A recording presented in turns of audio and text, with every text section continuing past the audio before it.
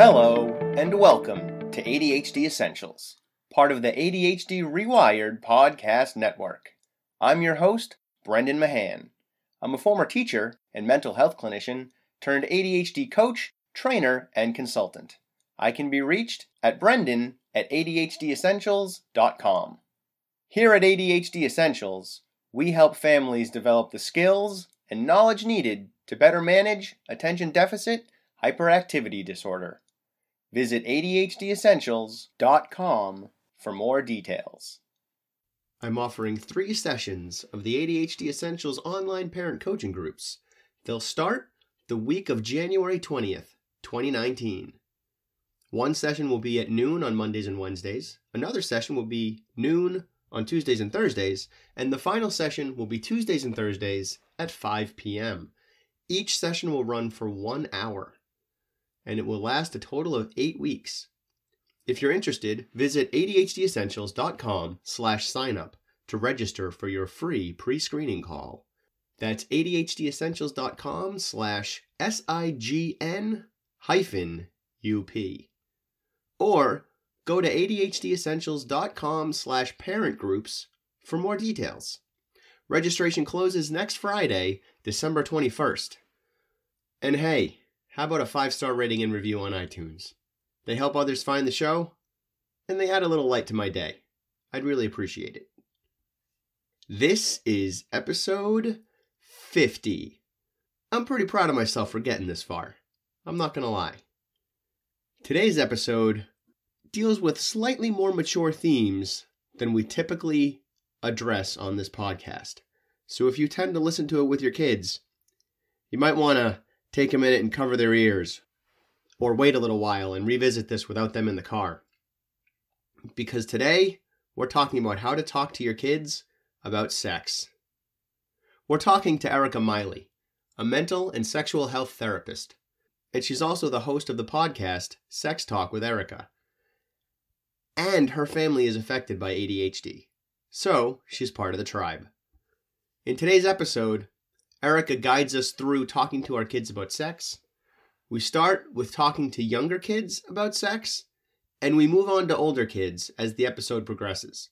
Regardless of the age of your child, there should be something in this episode that you'll find useful. You can find Erica at ericamiley.com, ERIKAMILEY. All right, let's get rolling. I am Erica Miley. I'm a mental and sexual health therapist. So in my family, ADHD has impacted probably my entire life. I grew up with family with ADHD, as well as have family in my home with ADHD. So I'm highly familiar with it and highly familiar with what folks deal with on a day-to-day basis. And so I'm here as a sex therapist, and I promise to your listeners, we will relate all of the sex things to ADHD. Oh, yeah, absolutely. So I guess the main meat of this episode, sort of the mission statement, is to help the parents listening have a framework or some strategies to talk to their kids about sex with. So how do we talk to our kids about sex? Like, at what age should we start? And if we didn't start at that age, what do we do to make up the difference? I think this is one of those stress points for all parents everywhere. Like, when do I start talking to my children about sex? When do I start talking to them about their bodies? How do I even explain this? Because many of us as adults have experienced either massive shame around sex or the sex talk, or they didn't get anything at all. And they got their information from school, if they're lucky, and it was quite late, like late adolescence into middle school and high school. Or maybe even the internet and porn. I'm meeting many young people now that have gotten a majority of their sex education from pornography. So my want is to help kind of smash down these shame systems around sex, and for us to, as stewards for our children, to be able to talk about sex and bodies in a very real way, starting very young. So to kind of answer your first question, starting young is absolutely necessary. And you're not going to start with intercourse. That's not where you're going to begin. A lot of times people will get freaked out and they're like, what do I even say? And do I need to talk about like penis and vagina? Like, do we just need to just jump into that? No. We're not, you don't even begin there. Because oftentimes little kids have questions about their body and they're not even related to sex yet. But they have bodies that have nerve endings. So they need to understand them. Oftentimes children will start to physically explore their bodies roughly between the ages of 2 and 3. Oh, I have these interesting things on my body, typically genitalia. Oh, that feels interesting when I touch it. Oh, that's funny. That's kind of like a toy. This feels good when I touch it. And it's not sexual. Let me just clarify that up front. Sometimes people think, oh, well, then why am I telling my 3-year-old about sex at 3? You're not going to tell your 3-year-old about sex. You're going to help them understand their body and what's happening to them. Ultimately, you're providing context for them. They're feeling these funny things as their body develops, and you're just saying, hey, this is what this is.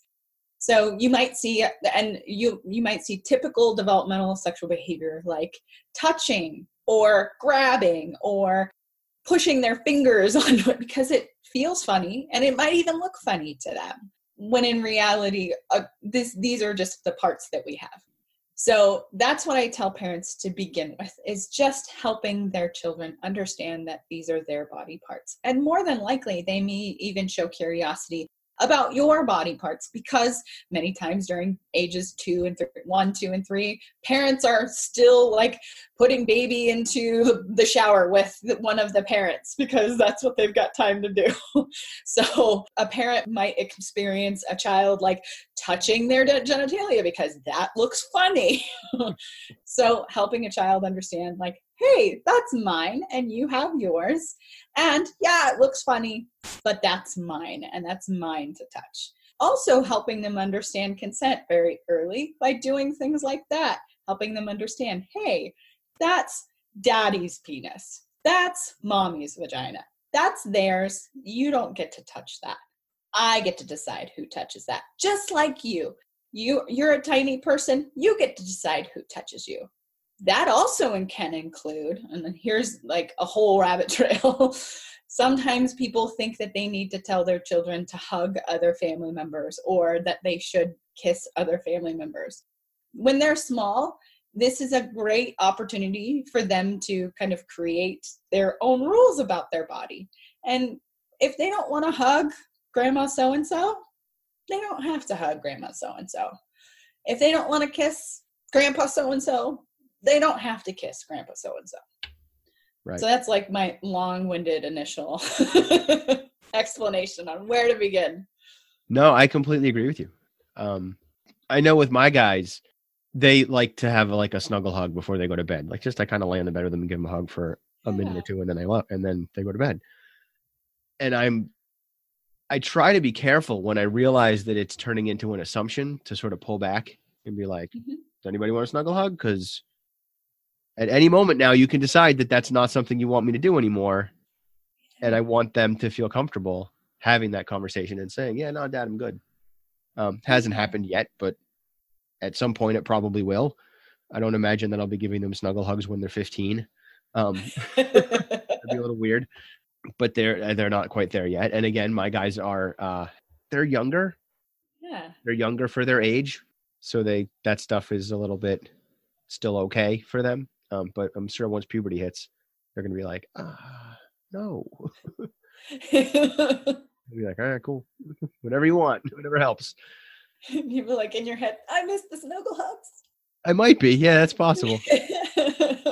So, I mean, and mine, and I'll just say mine I have a younger and I have an older. So I have a 6-year-old and a 13-year-old. So those two, how you create those conversations are going to look different for every kid that you have and where they are developmentally. And not their age isn't necessarily the predictor of that. It's where that individual kid is. So the next step that I tell parents to consider is, what questions are your kids actually asking? That is a really good place to begin, because kids are oftentimes, or maybe 4 or 5 years old, more asking exploratory questions about their body rather than specifically to sex, like directly to sex. Yep. They're more going to ask questions like, oh, where did my baby brother come from? Oh, this person we know is pregnant. Where did that come from? Or how did that happen? And oftentimes parents feel like, oh, they get uncomfortable, and it can almost feel physically uncomfortable because you feel anxious, right? And you feel like you need to say all the things all at once. So I encourage parents to take that deep breath, take that, 5 seconds to just take a deep breath and really listen to what the child is asking.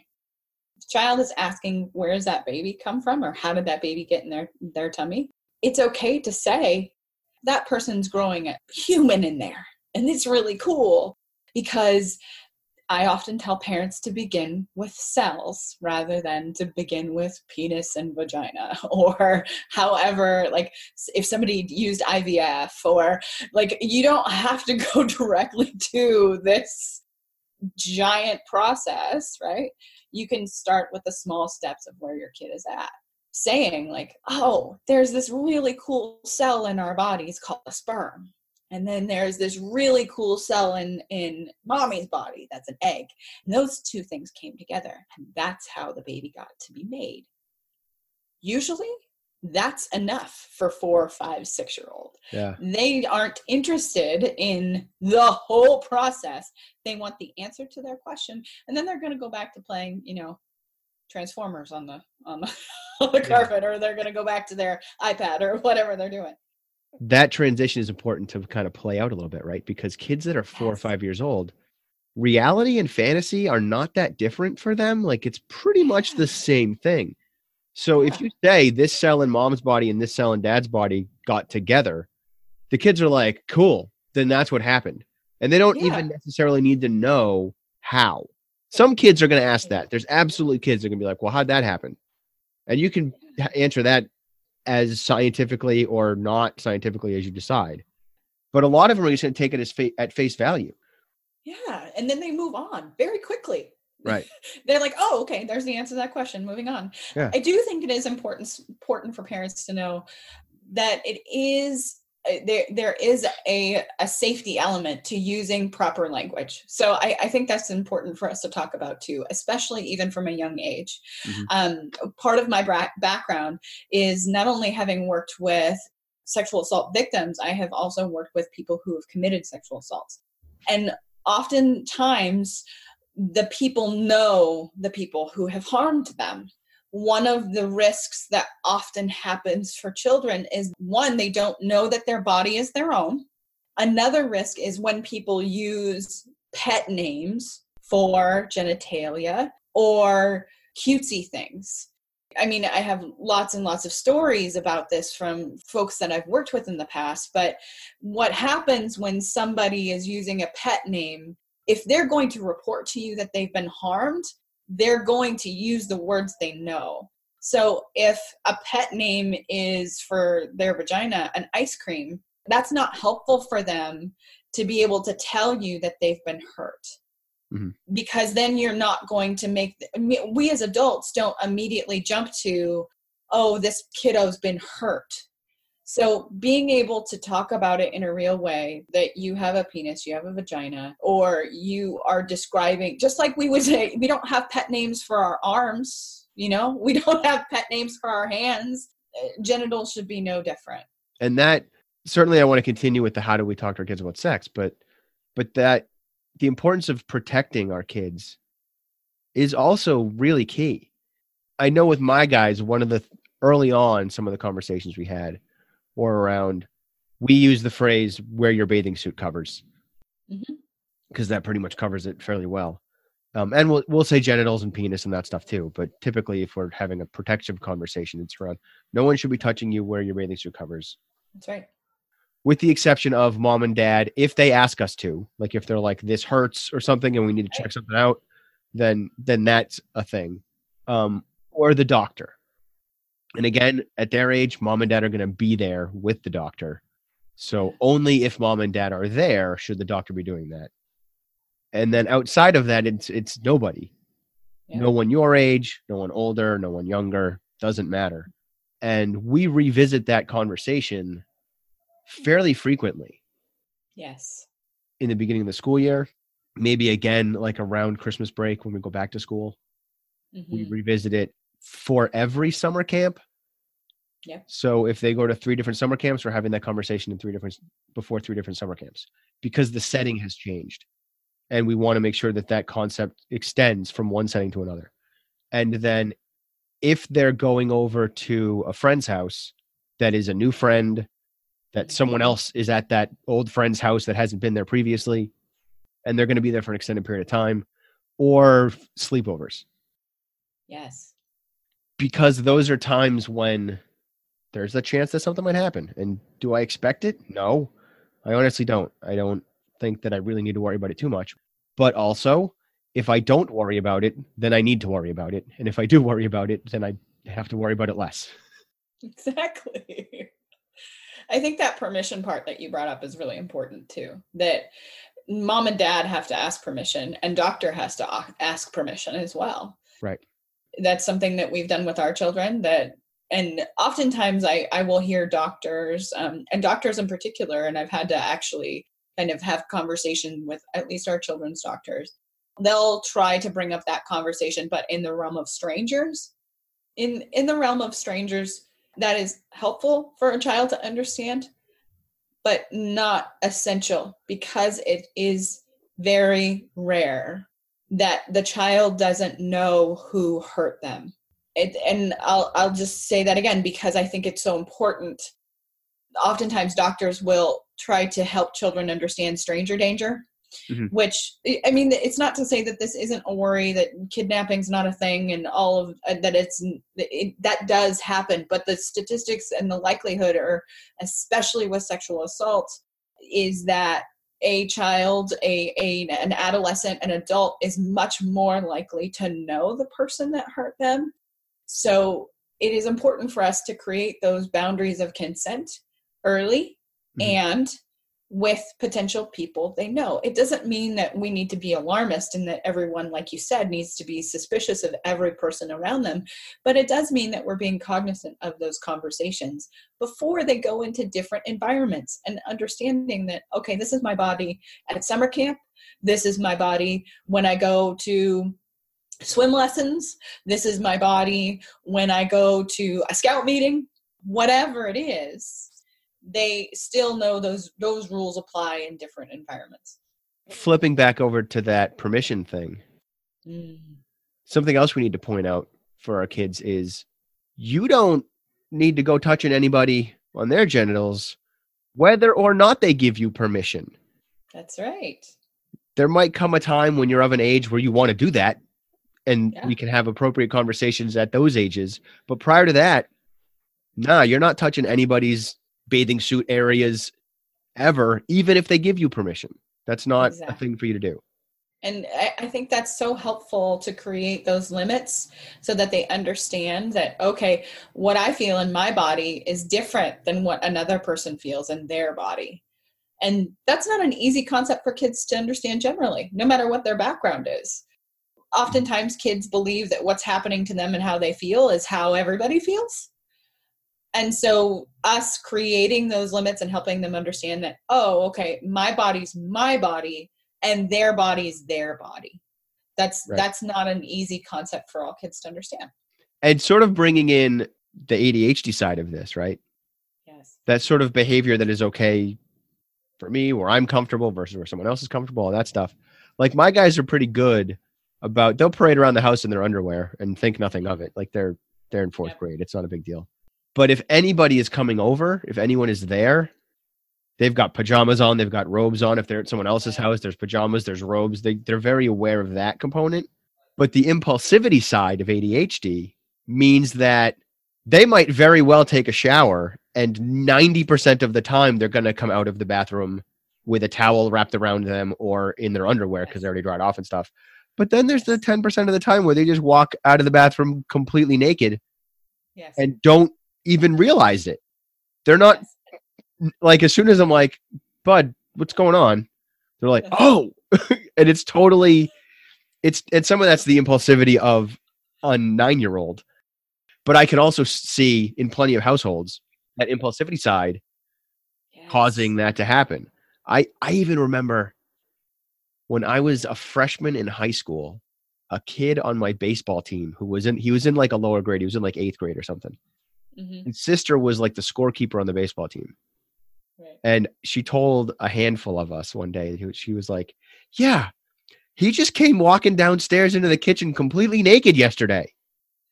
And we were all like, what? And she was like totally floored and didn't like, it was one of those, I'm telling you because I have to tell somebody.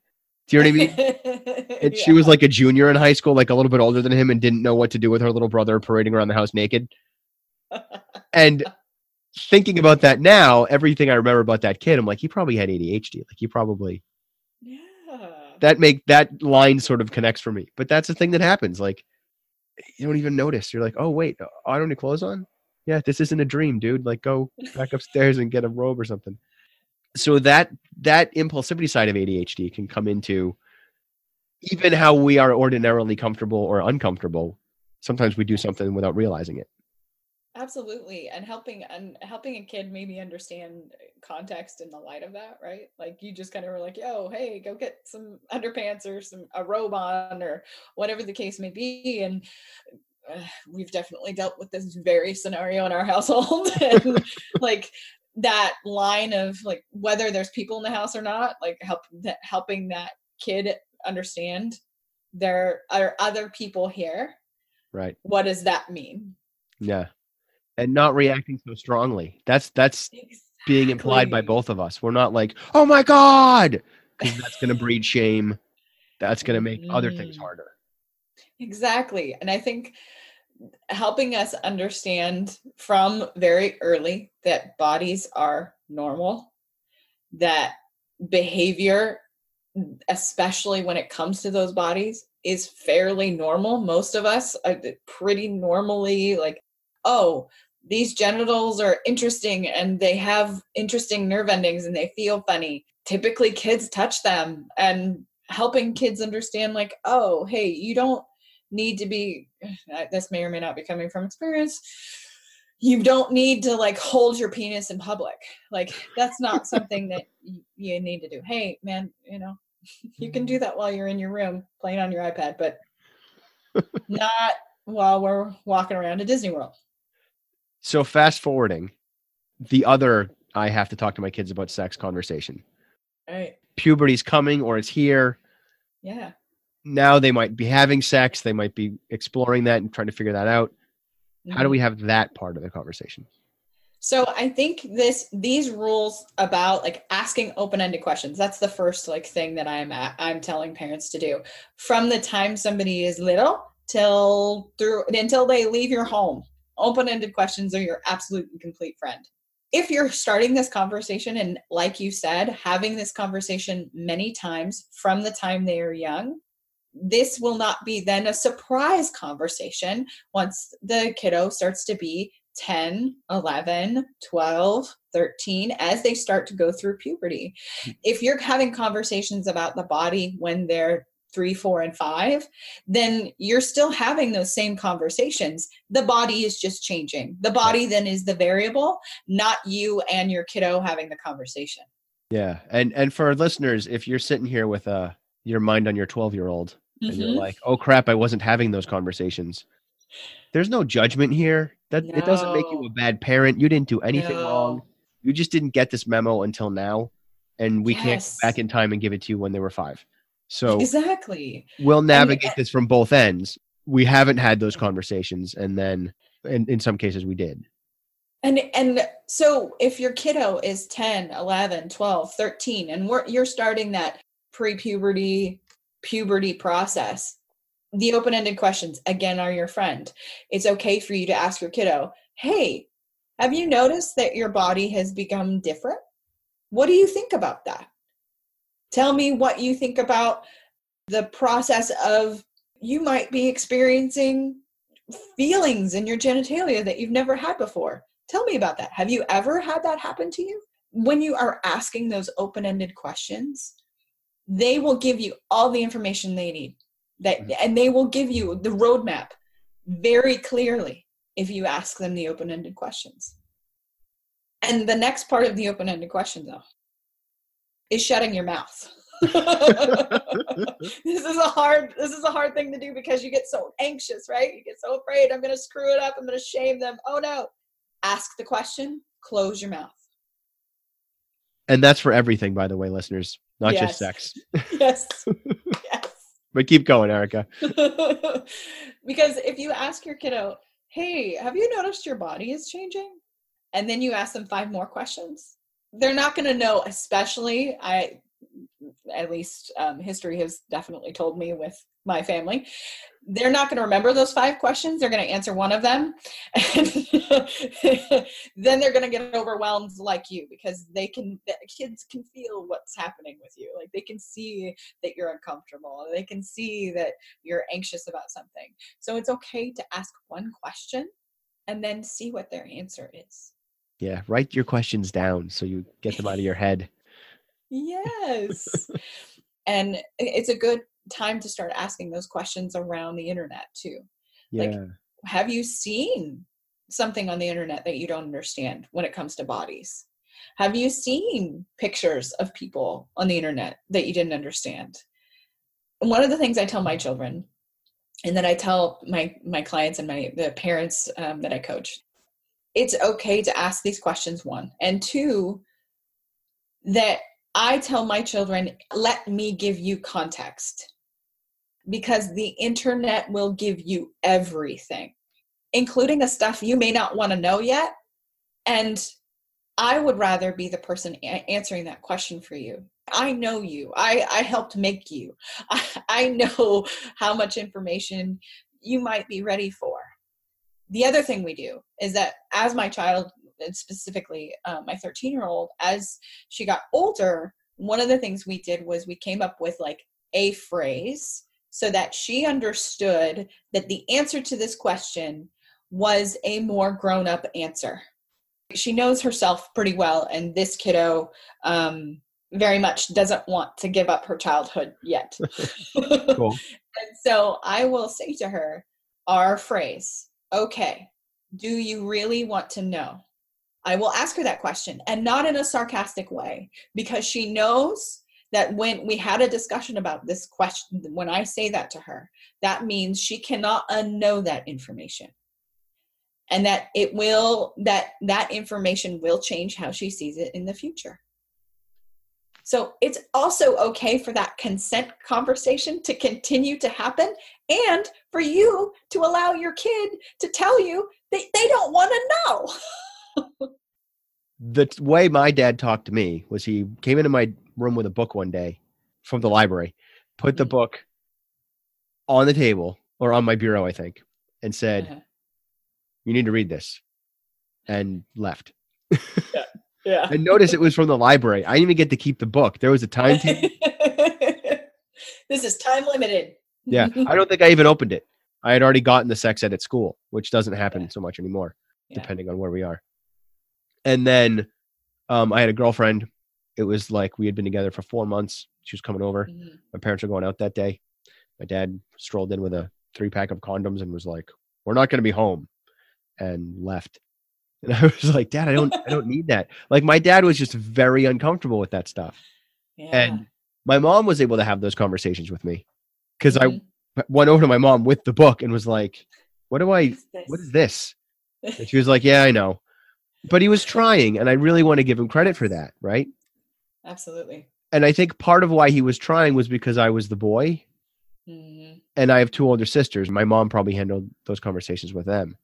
Yeah. But my mom was a nurse. Yes. So like body stuff was not that uncomfortable for her. She could handle these conversations. So as a team of parents, assuming you're in a team of parents, if you're not, if you're a single parent, then you kind of have to handle this. But if you have a spouse that you're working with, the one who is more comfortable with this conversation, it's okay if they have it, regardless of the gender of your kid. Absolutely. It doesn't have to be just because I have the boy bits, I have the conversation with the boy. Yeah. There might be some, if you're going to have the conversation around like, I remember this stuff, it's going to be a little more personal, then you're comfortable enough to have that conversation anyway. So just have it. But if you're just like, I feel like it's my job, but all I can do is give my kid a book, maybe let the other parent do it if they can have a plan other than a book. But circling back to the internet does not explain sex in a way that is healthy. Right. Unless you go looking for that stuff, but that's not what you're going to stumble on. Mm-hmm. And broadly speaking, do you know who Adam Savage is? Yes. Not Dan Savage, Adam Savage, who is Yes. the Mythbusters guy, right? Yes. He tells a story. I think it was on The Moth, but I might be wrong.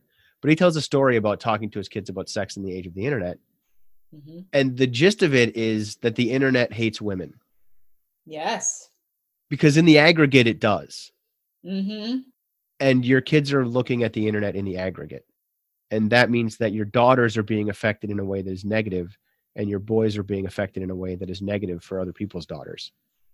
That's right. And we can navigate that as parents if we go in armed with that concept. Absolutely. And that pornography will come to them, Mm-hmm. even if they're not looking for it. And not in a way like that somebody's a predator that's trying to get to them. These algorithms exist in the system of the internet that allow for that to happen. And no matter how many blockers you have, kids will get their hands on something, not necessarily because they're looking for it. And helping them understand the context of that, and then helping them understand that the sexual relationships that they want to have as they're older may or may not include that. And there's lots of ands here. That how they treat each other can't be based on something that's a performance and not necessarily reality. That idea of porn as performance, there's a porn star who has her own podcast, and that is what she said. And I thought it was absolutely brilliant, that porn is performance. It is not reality, nor is it education. And I think that's really important for parents to understand as well, because here's the deal. If the kids are trying to figure this thing out in a vacuum without anybody giving them context, they will figure it out. They will find the information. They will use Dr. Google. They will then have all of this. One, they could have complete misinformation, and they may have, like you said, this context of maybe harm that is not helpful to them, not helpful to their future relationships with their partners. I'm having an idea that I want to run by you. Yes. As a tool for talking to kids about porn. Probably after the fact. Yeah, this isn't after the fact. After we know they found it, that's when we have this conversation. Yes. But I'm thinking about, the caveat is your kid has to play a sport or do a physical activity of some sort. Mm-hmm. I take my kid to watch a movie Mm-hmm. related to their sport. And maybe we watch something on Netflix. I don't know. Yeah. But we watch this movie, and then during or after, probably after is better if you want to actually enjoy the movie, we have a conversation around how accurate was that movie to basketball, karate, or fighting, broadly speaking, if your kid is a martial artist, or wrestling, or whatever. Because it probably won't be. And since you can cherry pick, you can pick a movie that is not accurate. There can be playing wire fu soccer for all I care. And now we use that metaphor for porn. Yes. I think that would be an excellent way to, like, okay, here's this idea, and then parallel it right against what maybe they have stumbled upon on the internet. Helping them understand that not everything that they see on the internet is real, and not everything that they see on the internet is for them. So I encourage parents, if they do need some resources, and they do need resources to be able to understand the information themselves, because that's something I encounter with parents often, is they feel like a fraud because they feel like they don't have the information. They feel like they don't understand sex well enough to even explain it to somebody else because they never got the information they needed. I meet parents who were supposed to go through sex ed and their parents signed them out of it, but then never had a conversation with them about it. Uh-huh. So they never even got either end of it. And everything they know is from maybe somebody told them, maybe they've learned along the way with a partner, and they just get scared when they have to explain it to somebody else. So I encourage them to look at Corey Silverberg's books. He has a book called Sex is a Funny Word, and it is a children's book. It is a wonderful children's book that does a wonderful job of being able to give this explanation in a non-shaming way. The other website that I encourage grown-ups to look at and then adolescents and teens to look at is called Scarleteen. And it has a wonderful search bar because you can actually put your question into the search bar. It's not just keyword search. It is full question search. So kids can, like young kids, like 12, 13, 14, they can be asking the questions that they have, and then they will actually get an article that is broken down in a way that is very understandable. And it's meant for adolescents and teens, but I encourage adults to go to it too, because they often have very similar questions. So that's got me heading in a different direction. I love that. Mm-hmm. But that able to ask questions Mm-hmm. reminded me of what happens with Alexa and how kids ask Alexa questions all the time. Yes. I know parents who kind of laugh about those questions and like, why are you asking Alexa about this kind of stuff, right? When the kids are really little and they're asking weird random stuff. Yeah. If you can keep a lid on that, if you don't make a big deal about the questions that they're asking of Alexa when they're like 8, 9, and 10, then when they're 12, 13, and 14, you can still go into the Alexa app and see the questions. Yes. And get a much better view of what they're concerned about. Because if you make a deal of it when they're younger, they're going to self-censor with Alexa. Absolutely. But if we can set up a little bit of a sneaky spy, we might be able to get some information that you would otherwise wouldn't be able to get. I think that's an excellent idea. And I also think I encourage parents to see every question as an opportunity. However you're seeing it, whether you're seeing it in history of the internet, if you're seeing it in the history of Alexa, if you're seeing it, if they're just asking you questions, seeing every single question as an opportunity and not as something to be afraid of. Because if it's an opportunity, it's a window open. You have the ability to give that kid context. You give the ability to help them understand their body and in the relation to the world. And I think that is a gift we can give our children, because if we allow them to be curious, then they're going to continue to be curious people. It's not just with their body. They will continue to be curious about the world. And also remember that our context is not their context. Exactly. When a kid asks about sex, they're not asking about blowjobs. They're asking about the body. They are asking because they are curious about, oh, this is something I have. This is something that person has. Or I have feelings about this person and I want to know about that. Right. They're not asking the same questions or trying to get the same understanding that an adult will. And that's for younger kids, right? Yeah. And for older kids, still our context is not their context. Exactly. And it can invert. It can flip right over maybe. Because now their context might be less innocent than our context is. Right? Mm-hmm. Absolutely. Just be mindful of that and approach things from as much of a non-judgmental place as you can, because we don't want to build up the shame.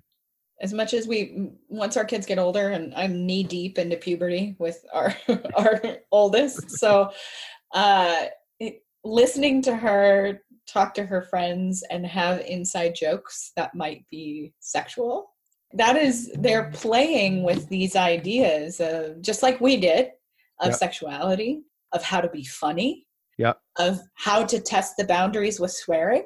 All of those things, they're trying it on. Sometimes parents will go to the extreme and they'll go to punishment of that kind of behavior or at any one of those things. Ultimately, they are trying it on. When adolescents are in middle school and high school, they're just trying to figure out if they're animal or vegetable. They have no idea who they are and what they want for their life. And so they're trying on swearing. They're trying on like some of the sexual language. They're trying it on, trying to see what fits. And they're talking above their heads a lot of the time too. Yes. They're talking way above their heads. And if we assume that our kids saying something lascivious, look at that for a 10-cent word, about some kid in their class or something, that doesn't mean they actually want to do that thing or have done that thing. It just means they have a new word and they think that kid is cute. That's all that it means. Half the time they don't even know what they're talking about. Exactly. And so again, our context is not their context in every direction it could possibly go in. Absolutely. I think that absolutely applies. I mean, it's funny that this example popped into my head. I remember because South Park came out when I was in adolescence. And there is an episode about the kids using a word incorrectly, but thinking it's funny because it gets a rise out of the people around them. So understanding and not taking that personally, and not also then applying that to your child's character, and understanding that it's not who they are, it's that they don't know who they are yet. Yeah. And your kids have ADHD. So they are probably more impulsive. They are certainly dopamine seeking. Yeah. If they get a rise out of you, that's dopamine. Yes. And they will continue to do that because it gets a rise out of you. And they might frame it differently next time, but they're going to know that making inappropriate jokes is going to get mom to turn red and be embarrassed, or dad to storm out of the room. And if they don't want dad in the room, they'll make a sex joke and dad will storm out. And if they just need to get mom going, they'll make a sex joke and get mom going. Yeah. One of the things that I think is a useful way to frame this, going back to my episode with Tamara Rozier, the ACO president, the ADHD Coaches Organization president. In that episode, we talked about discussing our values as a family with our kids. Yes. And so if we've had those kinds of conversations, and you can start that conversation tomorrow and have the sex conversation 2 months from now, and things will probably be okay. If not, have the sex conversation now if it's an emergency, but probably you can wait. If we are pretty open about what our values are as a family, and our kids are behaving in a way around sex that is counter to those values, then we can frame it around our values. Yes. And that takes a lot of the embarrassment away for everybody. It takes a lot of the pressure away, because now is that how we behave in this family? Does that line up with our values? The conversation about values is exactly what our children are going to take forward into their lives. That's the filter that you are going to provide them.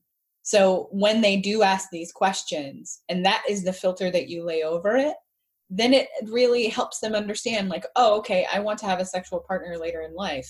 Okay, how do I want to do that? How do I want to have a healthy sexual relationship? And what does it mean about my values about that? Like, how do I have that healthy sexual relationship with a partner? And what does it look like within that relationship? And that can look a lot of different ways. Sometimes we think we need to do all the parenting at once when we have the sex conversation. But ultimately, this is the long game. It is questions over and over and over again throughout their being raised. And guess what? Probably once they get to college too. Something else that's really important is, you said, do I want to have a healthy sexual relationship? And I have clients who are in high school and college. And these are the boy clients. I haven't had a girl client with this particular conversation yet. It may happen. It just hasn't. They're often framing it as, I want to have sex. Not, I want to have a healthy sexual relationship. Not, I want to have a relationship that sex is a part of. It's, I want to have sex. Yes. We've got to have conversations about sex with our kids, especially our boys, that are not about sex, that are about relationships and respect and consent, which is where we started, and why it is that you want to be with whoever that person is, boy or girl, I don't care. It's not because they're hot.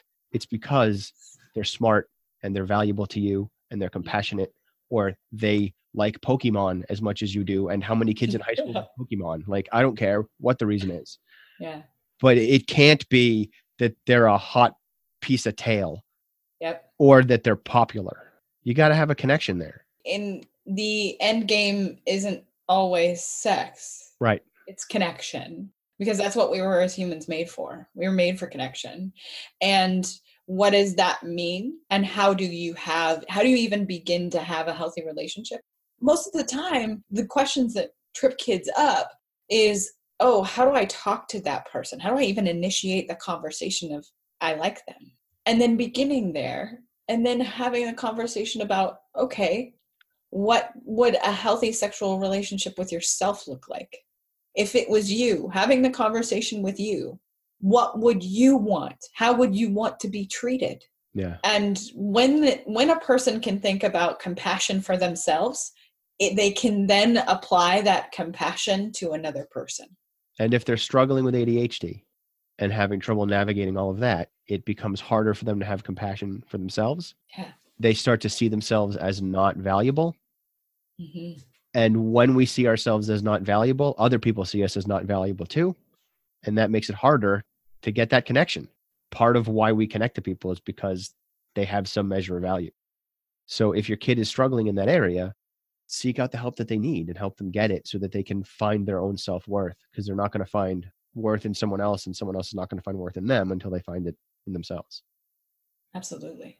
And I think oftentimes we do have those conversations about sex in regards to others. Like, oh, you need the condom. Oh, you need the birth control pill. Oh, you need those things.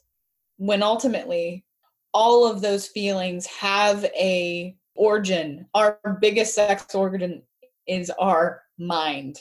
And we should understand how it affects us and how it affects our values and how we connect those things to another person. So just being mindful of time. Do you have any ending essentials that you'd like to share with the audience?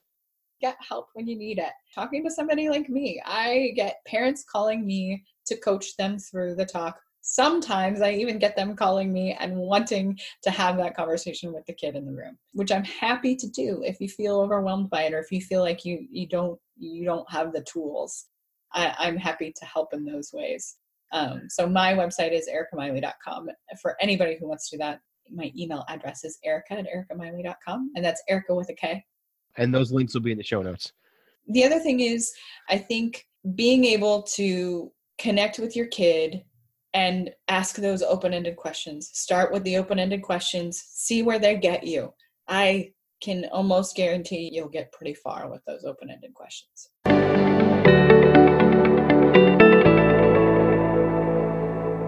Hey, you're still here. Nice. Thanks for staying focused all the way through. If you have any thoughts or questions about today's episode, feel free to email me at brendan@ADHDessentials.com. And don't forget to check out the website, ADHDessentials.com, and visit our Facebook community. I'm looking forward to talking to you again next week. In the meantime, keep focusing on improvement over perfection. 10% better is all you need.